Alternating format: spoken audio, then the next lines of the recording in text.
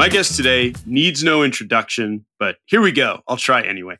Sir Kenneth Branagh is with us for his film Belfast. Belfast could get its own special intro. The film is phenomenal and worthy of all kinds of discussion, and we talk about it in the interview. But just to talk about Kenneth for a second, he is an absolute force of nature. He burst on the scene in 1989 with Henry V, and he has been a mainstay ever since, both writing, directing, and starring in all kinds of movies across genre. There's nothing he hasn't touched upon, thrived with, had interesting takes on. There's no type of performance he hasn't given. He has been as solid and as successful and as impressive as anybody who works in this industry. But perhaps the most impressive thing is his just nature. He is such a kind, down-to-earth, humble-seeming man.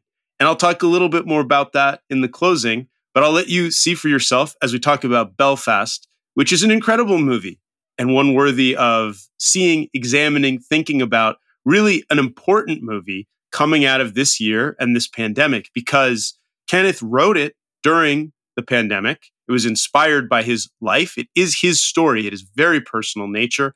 And it came to him, a story he felt he needed to tell while he was sitting there in quarantine. And I think it reflects very interestingly on the global pandemic. It's about the troubles in Northern Ireland as they began in the early 1970s. But it's also about where we are right now. And to me, it's about ultimately the perspective of a child. Not since 400 Blows, or maybe alongside 400 Blows. This is the only film I've seen, and I guess maybe The Bicycle Thieves, where I feel like I'm truly seeing something from the perspective of a child. And it reminds me what the world is like there from that angle. And I think it makes me, as a parent now, a little more understanding. So I think that this is really filmmaking at its finest. And here we go, Kenneth Branagh.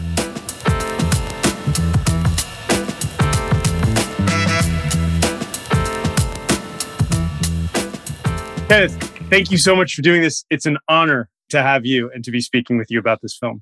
You're very welcome, and thank you very much. I appreciate it. There's so much to talk about with this movie. One of the first things that struck me after seeing it and thinking about it was that it made me feel like I need to become a better parent because what I realized very quickly is that there's a lot here about how during tough times, we've all seen them recently, the children really look to the adults around them for guidance and absorb whatever's happening. Was this an intentional choice to depict it that way? Was this just truly your experience? Were you aware of that and sort of like how that was going to come across and how all the adults performed? Can you tell me a little bit about that? I don't have kids, so I don't have that. I wish I did, but I don't. So I didn't have that direct experience, but I did want to go back in time to try and understand what my parents were going through, to try and understand a little bit about this difficult choice that they were making, this difficult life that they were trying to lead with one in another country part of the time, and this violence happening, and seeing how once this massive shift happened from a very sort of functioning version of It Takes a Village to Raise a Child, where I think a lot of informal childcare and a big life on the street happened, because the weather was poor a lot of the time, small houses. So anytime you were out in the street, that's where you played, that's where you met everybody, that's how you knew everybody. And when that street, that safe haven is completely upturned, the ground is lifted from beneath your feet, paving stones are now a barricade, you walk on sand, I think it puts everybody under pressure. So I knew that it would be an interesting thing to go back and try and consider how the 9-year-old version of me saw that. I suppose ultimately I went into it thinking, I reckon what they did was, what they were doing was the best they could, and so was everyone else. That's what communicates, but they are so, well, two things. One, I feel like there was a lot of cinematic influence. 400 Blows kept coming to mind. The Truffaut movie, just being in the kid, in the mind, at his level, looking up at things, the playing, and then how you suddenly interrupted the playing with that first riot. Can you tell me about making a film from the perspective of a child? I've rarely seen it done. That example is the only one I can think of. Like, it must have been a conscious choice, right? The whole way through.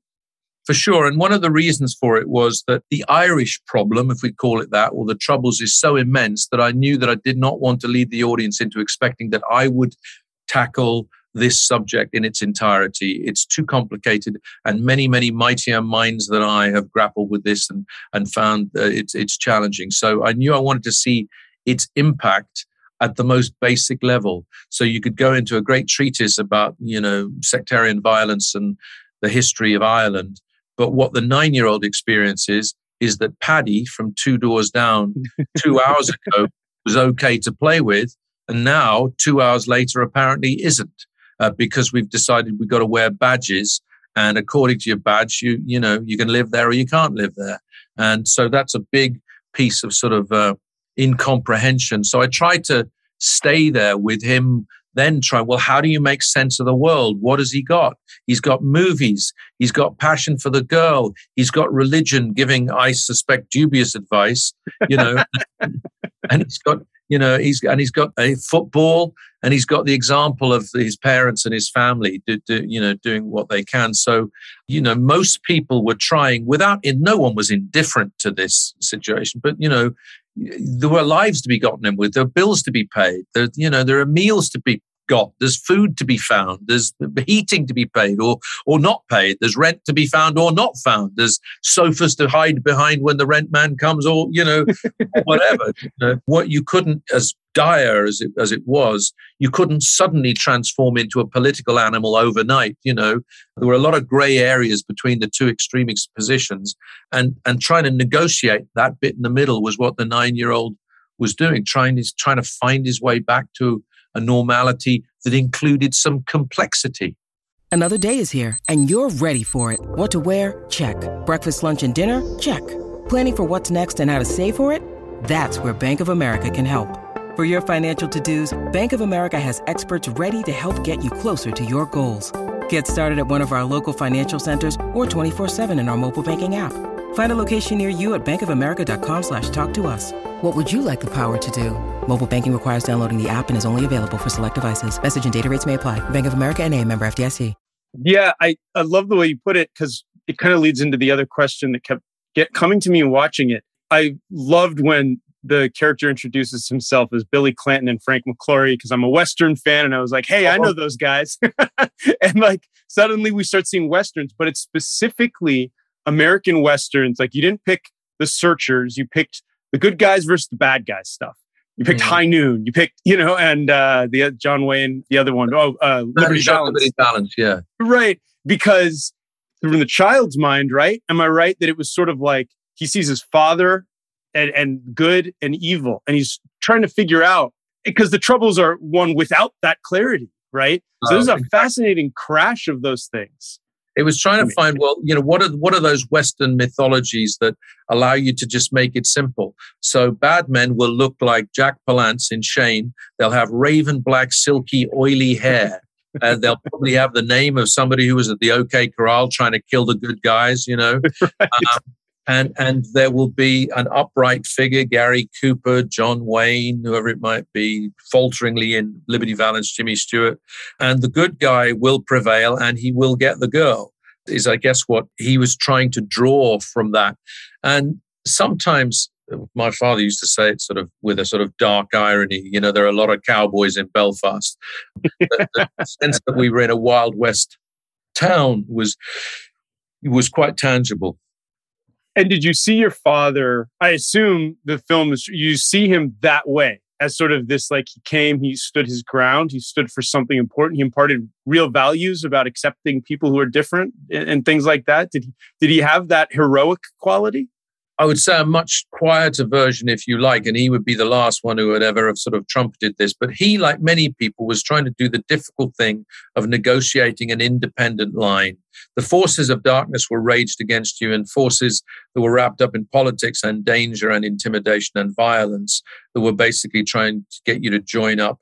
To try and find a way to lead a quiet life in the middle was difficult for anybody from any side. So, as one of the characters says to him, in the back alley, he says, we can't all be acting the Lone Ranger. And It was. So I think that you did what you could to consider how you walked a line that allowed you to be libertarian, allowed you basically believed in letting people getting on with what they wanted to do or worshiping the way. Certainly what he says to the kid at the end, if she's a Southern Baptist or a vegetarian, Antichrist, you name what extremity of difference from us she can be. If they're basically kind, fair, you respect each other, then it's all cool. He did believe that, but they both did. They both believed that. Well, they'd been living it because they've been living down the street from people who were different religions. And up until August the 15th, 1969, that didn't matter. But it's a powerful message, and it's one, it would be powerful to a child. It's powerful to the world today, I feel like. But the way you get to it, because you didn't hit us over the head with it early. You let it come to him in that final important moment. We don't know the girl is Catholic until then. When you're writing a screenplay, do you know that moment's going to happen? Do you know you're putting this whole thing together? You're using your actual experience. And I feel like to some extent, you're trying to capture what it felt like, not what the facts were. How do you know when you're done with a script like this, or ever maybe, but when you're writing it, like it's got to be so hard drawing from yourself and all of that? It's an interesting question, the way you put it, actually. I gave myself permission because I didn't, in starting to write, I didn't necessarily know whether I would be able to make it as a film, whether I could make it as a film, whether my brother and my sister, who I wanted to show the script to, would kind of approve. I didn't want to make it if they were unhappy. I hadn't told them I was going to do it. I just did it because I needed to do it. And in so doing it, I tried to not censor myself. I tried to allow this sort of memory mood quality, some of what you're hinting at, a sort of sense of you're creating atmospheres. It's about what it felt like. It's about moments in the boy's life. It's about from somebody who was going to end up making films. It's about the cuts in his own life, the sort of different angles on it, And then, so when it comes to, I didn't know until late in the day that the girl could or should be a Catholic, but it's several things I trusted would ultimately make sense. I knew that she was unattainable, and I knew that there was, whilst I didn't worry overtly about plot, I knew that to some extent the spine of the thing would be, in the wake of violence, will they stay or will they go? Inspired by something as great as High Noon. They're on the train at midday. Are we staying or going? Ticking clock, 90-minute film. And so that kind of thing was quite inspirational. The way you describe it makes me feel like this movie, we could call it Portrait of a Filmmaker as a Young Man. because like the way you talked about the cuts, the hindsight we have is that this boy becomes you. So we know he becomes someone who's so versed in story and filmmaking and performing and all these things. And that's the way this is all remembered through that lens. It's put together that way. It makes it kind of a fascinating piece. I'm curious, what kind of notes did you get from your brother and sister, or what feedback? My brother said, and I said, he said, that didn't happen to you. It happened to me, that thing. but don't you remember that was the thing when you did? He said, no, you did that. So there was that in a way was a releasing thing, because I thought, well, I don't have to be absolutely accurate, because clearly we can't be. Clearly, objective truth isn't here. And then my sister said, no, my mum told me that, so-and-so happened. And so there was a nice acceptance. What they didn't argue with, what they liked, what they approved of, was whatever you'd call the sort of emotional truth of it. So the feel for qualities maybe that my parents had, or the feel for qualities that my grandparents had, they were, very struck by that. It had a big impact on Bill. My brother, he found it very helpful. He went straight to chests of photographs and stuff. He went into a real reverie afterwards. And actually, I think it's been, for him particularly, it's been another way of looking back at a really significant portion of his life. And like, for me, he and I have since said, and I hadn't really realized it when I started this, we never spoke about this as a family, never talked about the riot, never talked about why we left, never talked about whether it was difficult to come along. Two reasons. I think the Irish people they cannot, they don't want to dwell, they're anti-indulgence, what about my problems? You've got problems. Why do you need to hear about my problems? You've got your own. They're probably, just as difficult, sometimes more difficult. So you can't show off, with your suffering. And I think they wanted totally to commit to the sacrifice and say it worked. We came, as Granny says in the last frame, don't look back. Don't look back. I love you. That's all you need to know. That this is what needs to happen. I think ultimately we were still hurting, or we were still wondering, and I kind of wanted to go back to try and understand a bit better, and then to understand a bit better. The moment where she says it is like heart-wrenching. The moments with the grandfather. I don't know how you do it, and I'm curious if there's any answer you can provide. But reminds me of the warmth, the feeling you have with your grandparents or parents when you're young. That this is a secure knit unit around you. Not everybody, but many of us have. There's something universal you tapped into. I don't know how. I don't know if you can answer that in any way. How do you strive to do that, or can you even think of a? Well, what I found was that it was easy to write about the jump of generations. My grandparents were very twinkly and childlike with me. They were very naughty. They enjoyed, even though they looked after me a lot, they gave me my lunch every day because the school was near them and my mother was working in a chip shop. And so they were totally involved. A lot of surrogate childcare was them. But somehow, they knew they'd done the hard bit of child raising, Mm-hmm. They knew, and so they could be as rebellious.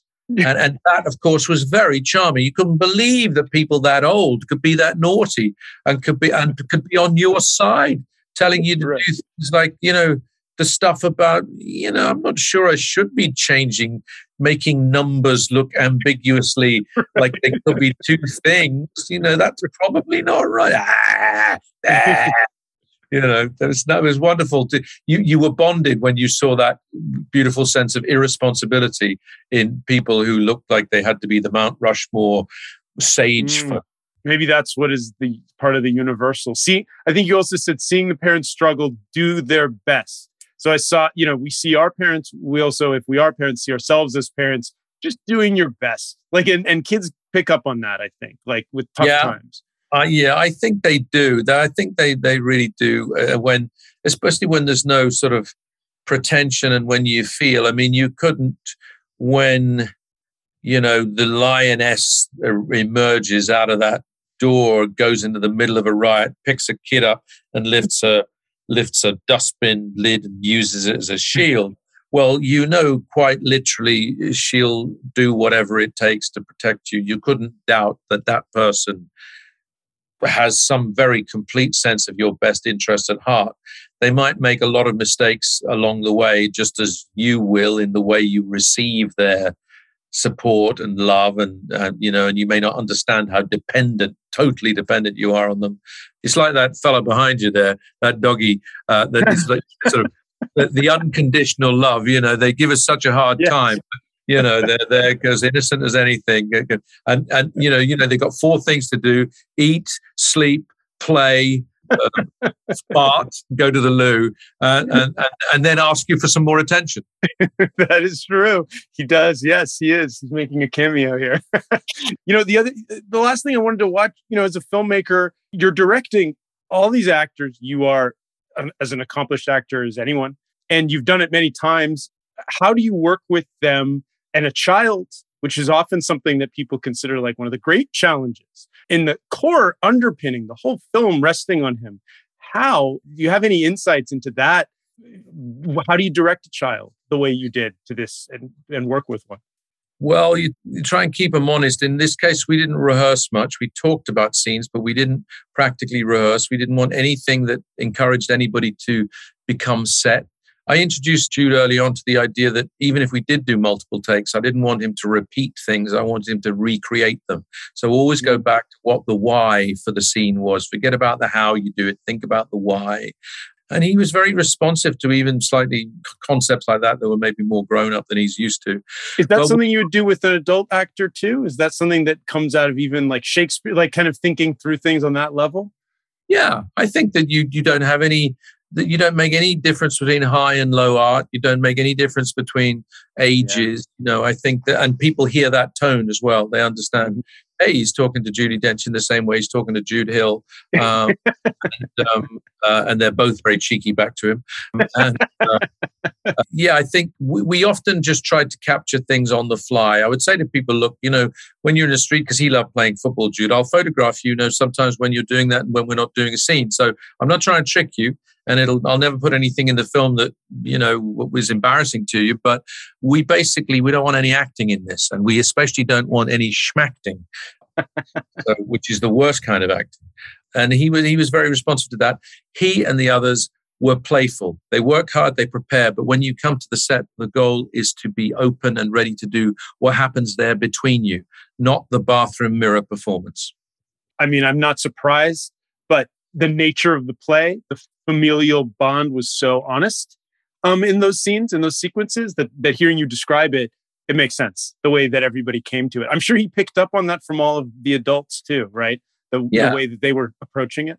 Yeah, definitely. Yes, he was at that stage in his development where he's a real sponge, an absorbent artist, really picking up everything, including knowing when you could play. So anytime we did fun things like the family playing table football or that kind of thing, stuff around the opening Christmas presents, all of that, we always had surprises for them. We would do some things to make those scenes have some, he'd suddenly open something in the present that was particularly pertinent to him. And, you get that look of that sort of excitement in the eyes and everything. And he could somehow do that and still stay in the scene. It was impressive. And he could see that combination of playfulness and professionalism that those other lead actors had. And yeah, the capacity for what Cartier-Bresson, the photographer whose black and white photography inspired much of the look of the film, he talks about the decisive moment. And he could somehow, he understood when we were in the middle of one of those or when to take one. Out of the spontaneity that was around. So he was very responsive, reactive. Half of his performance was always going to be listening. So he had to have quality of accessing total in-the-moment presence and receptivity. That's an amazing point. In those moments, you had the other actors delivering and him responding. Did you ever do multiple cameras? So, or was it always like, we're going to get coverage here? And how did you capture him listening so often, so well? Well, we often played scenes all in one with all of the actors in it. And we would just block it in such a way as if we needed to be very front and center with somebody, we'd put them near the front of the frame. Sometimes we'd just be very close on him. There's the first scene where he's at the kitchen trying to get out of going to church, and he's in a massive close-up. Yeah. And half the scene is played just on him, listening to parental, advice and excuses, really. I think I feel like you did so much with eye lines and we're his height. And then when we look at, Dad, we're like under him. And then we're like through the bars on the, staircase, like all of us have been watching a conversation around a corner of there was so much you did there that was like, oh, I've been in that spot before watching. I want to ask about this will be my last one. Black and white, you mentioned influences and inspiration. Choosing to do black and white is beautiful. I'm grateful for it. And probably a challenge to get people to agree. And then the little places where you use color it made perfect sense, and the why. But can you tell me about what you shot on, how, if it was a challenge, the challenge to get to black and white and all of that? Well, the goal here on this project was not to second guess any creative instinct you thought was true. So black and white was an uninformed hunch as the main storytelling tool, where the graphic nature of the way I saw Belfast, a grey northern city, often raining. I saw it in monochrome. I saw movies in saturated technicolor, in immersive conditions. So those basic dynamics between every time the kid met art and entertainment, it blew his mind. It psychedelicized his mind, whether it was the theater. Yes. It couldn't get into the grown-ups. It's reflected on her glasses, like she bounced it back. But the kid, the brain is cooking. And at the beginning, we play the color because the opening with modern day Belfast is partly also about saying how far we've come from a place that was so dark. And in one generation, across my lifetime, we went from something that began a 30 years war, 3,700 people lost their lives, to a Good Friday Agreement, which, although flawed and imperfect and still fragile, nevertheless has created a peace that was unimaginable, and a city that in relative terms thrives. It has all the issues other cities have, but given where we were color reminds us, that on our way back to that journey, these stories from so many different people are worth telling, lest we forget.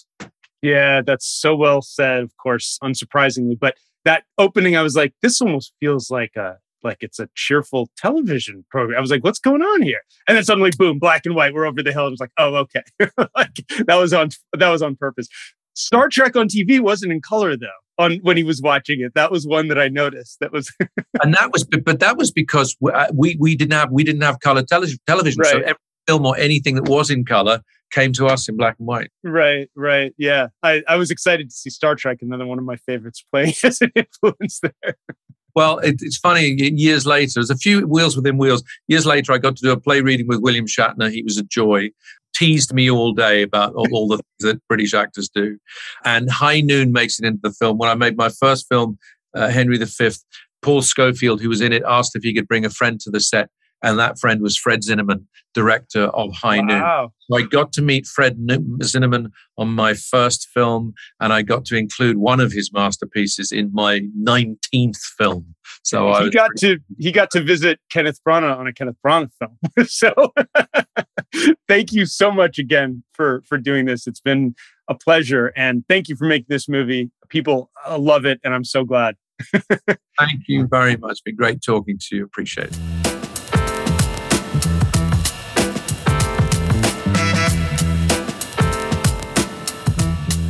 Thank you so much for listening. Thank you, Sir Kenneth Branagh, for coming on the No Film School podcast. It is an honor for us. But I just want another word real quickly about Kenneth. I've interviewed so many people. They've all been great on this podcast and gracious and kind to come on it. I have known so many people in the entertainment industry, those that I've worked with, those that I've known personally or through others, of all levels of success. Award winners, famous people, celebrities, whatever. Kenneth reminds me that humility is a really important trait. Whatever success you have in life or in this industry, it seems there is no reason to be pretentious and put on airs. And if Kenneth Branagh is down to earth and humble, what excuse does anyone else have not to be? But even more than that, the kindness is palpable. The way he addressed me, the way we talked, the way he was willing to connect, it speaks volumes about who he is as a person. And I want to highlight it because, again, I've known and interacted with many people, and I think that it's a lost art to just be kind. And it's an important quality. And this is not to say that our guests on the show aren't. They almost always are. But there are plenty of people in this industry who are not. People who have a lot less success under their belt than the great Kenneth Branagh. So let's take a lesson from Kenneth and remember, there's no reason to be a jerk. You can always be a nice guy or girl. So thanks again, Kenneth Branagh, for coming on, and thanks for being such a great person. It was really a pleasure.